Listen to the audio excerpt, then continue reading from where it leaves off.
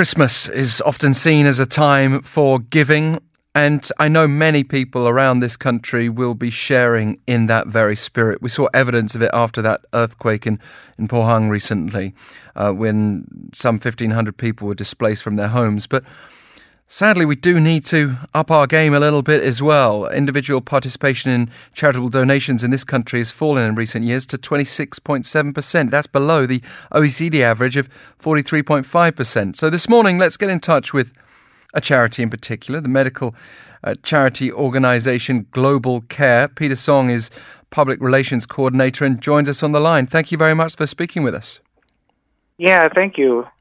We've seen major earthquakes around the world, and your group Global Care has been involved in them. Far more serious tremors than we've seen here in Korea. Can you give us an idea of the situation that Global Care has been facing? I would like to explain about an example, earthquake in Ecuador. Within 1 week after the earthquake in Ecuador, the executives and project managers gathered up to discuss about the support and action, what we could be done in the damaged area. First, we contact to a local expert who could work with us and dispatch our investigation team. And the investigation team's goal was to identify the actual amount of damage caused by the earthquake to provide the most appropriate aid. The team planned to support drinking water and provide sanitation facilities by interviewing the Ministry of Health staffs and city representatives and other NGOs and the local resident representatives. Afterwards, we provided to support twice. For the first time, we supported first aid containing food and water was given to one shelter, which was a blind spot from the support given by UN or the government. Afterwards, drinking water and sanitation up to $100,000 was supported. For the last, we supported $60,000. It was spent on emergency relief to restore the damaged houses. Yeah, I mean, earthquakes, disasters, often they happen in a few seconds. The damages can last for months, for years. Can you explain to us how quake-stricken regions remain so vulnerable, requiring continued support? Yeah, when an earthquake occurs, most of the area becomes exposed to danger because after a major earthquake, there is a risk of aftershocks. Also, the earthquake weakens the ground, so there can be secondary damages such as landslides or building collapse. So it takes a long time to get rid of the ruins of the buildings.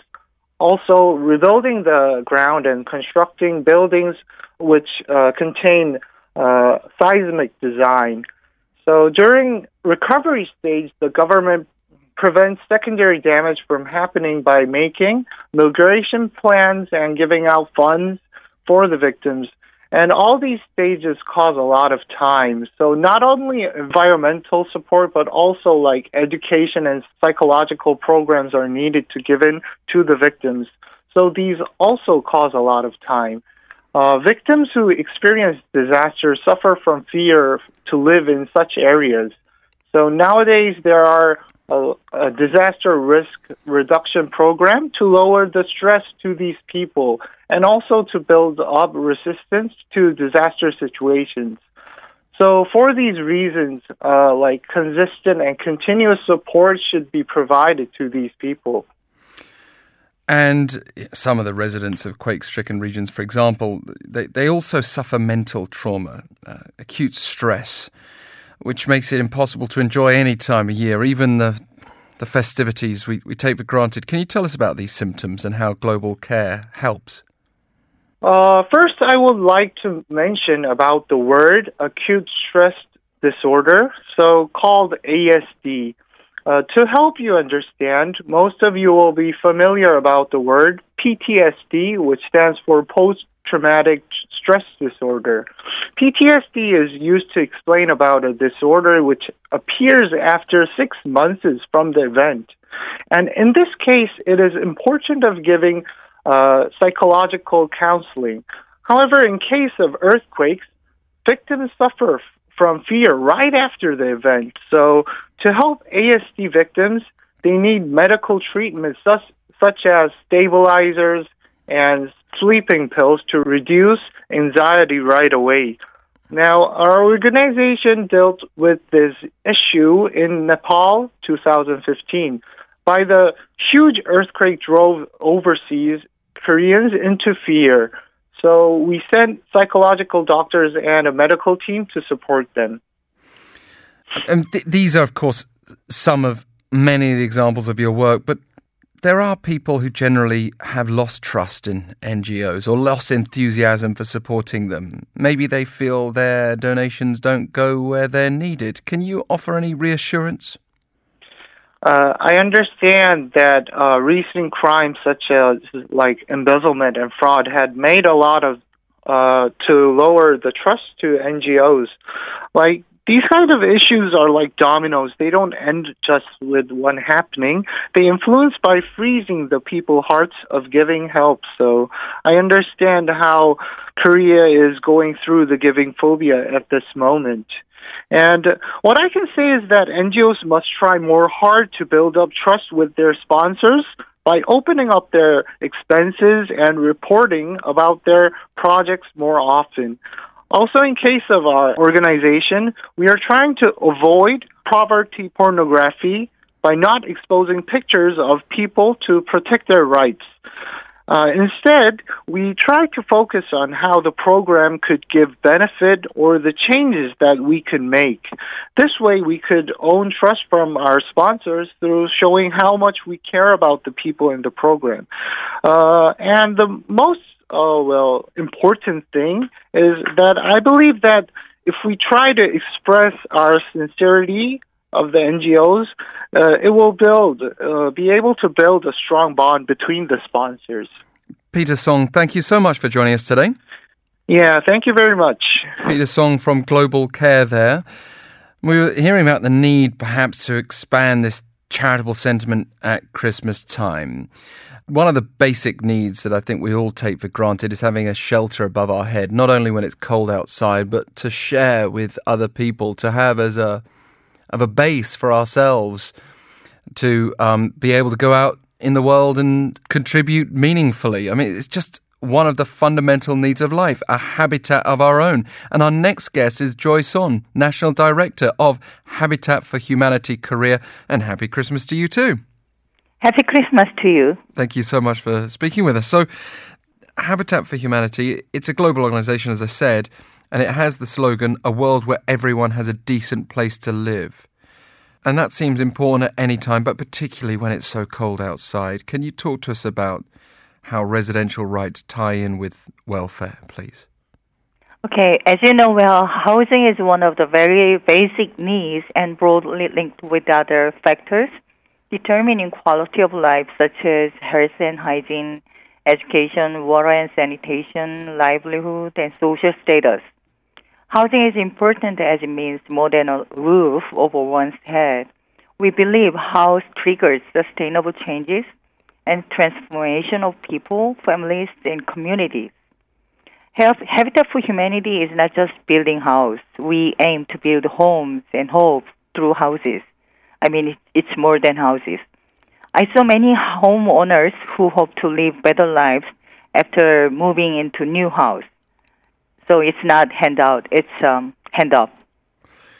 And this word, habitat, it's very important. Your use of words seems very significant generally in the way you're approaching this issue, how it informs us. But people are sadly deprived of this right. What are some of the issues that are affecting people's housing status here? Yeah, we expect 1 billion new homes will be in need worldwide by 2025. Especially, we pay more attention to housing issues in urbanizing world. The urban population has soared drastically, and many cities are falling short in housing supply. Slums are growing in many cities.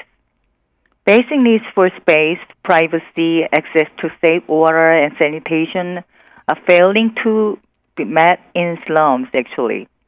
But we are glad that international communities selected housing and urban issue as one of the major agendas, including SDG 11, as to make cities and human settlements inclusive, safe, resilient, and sustainable. To meet increasing housing demands in urban slums and achieve international goals agreed on SDG, we will take a leading role for slum dwellers to secure housing rights with decent and affordable houses. How exactly does that process work? Can you tell us how Habitat for Humanity works, how it copes with these issues? Habitat for Humanity International inaugurated Solid Ground campaign. Solid Ground campaign is the global advocacy campaign intended to tackle large social issues encompassing housing and land issues in urban and rural areas. Let me hereby introduce also our new agenda called Impact Asia 2020. This is one of the provocative goals to maximize and expand Habitat's impact to Asia region by 2020. We aim to involve youth with leadership. We also want to engage a number of partners for shelter delivery, urban low-cost housing, urban planning, and disaster response and mitigation. Habitat Korea and Habitat International all over the world globally aims to support 1 million people by improving shelter situation. Aside from direct shelter and housing support, Habitat has been expanding scopes of working areas that can create housing opportunity to 1 million people and increase awareness on housing of 2 million people. We also invite 2 million housing and shelter advocates, volunteers, and people who can drive Habitat movement within society. Of course, there are people who still end up without adequate housing in Korea. We don't have quite the same slum issues as we see in other countries, but there are still housing concerns that will affect health and a whole range of areas of dignity. Can you introduce some of the recent activities carried out by Habitat for Housing, or Habitat for Humanity rather, Korea? Yes, Habitat Korea would like to build more houses and mobilize more volunteers in 2018. The upcoming year, we recently initiated a social housing program for 12 newly married couples in Seoul City. This project is in line with the new housing policy called Housing Welfare Roadmap issued by President Moon's administration. The year of 2018 is the 13th year since Jimmy Carter Work Project had launched in 2001. Habitat is going to celebrate and commemorate Carter's contribution to Habitat missions through Impact 35 campaign. Habitat will reopen every site in the world where Jimmy Carter has worked for 35 years, and we called it One Day Legacy Build. We will hold one of the biggest international fundraising events over Habitat Network called Asia Pacific Development Council in May in Korea 2018. We would like to cordially invite people from various sectors, including policymakers, academics, urban planners, architects, NGOs, students, corporates to this event. We can influence housing sectors in the global community. I hope many volunteers in Korea to join us for this legacy building. Well, thank you so much, Sohn. It's been a pleasure to have you on the line. We've got to leave it there. That's all we've got time for. But we hope that your work is able to bring comfort not only to people here in Korea, but around the world. It's something that we'd like to wish you again a very happy Christmas. Okay, thank you. Sohn, the National Director of the Habitat for Humanity, Korea.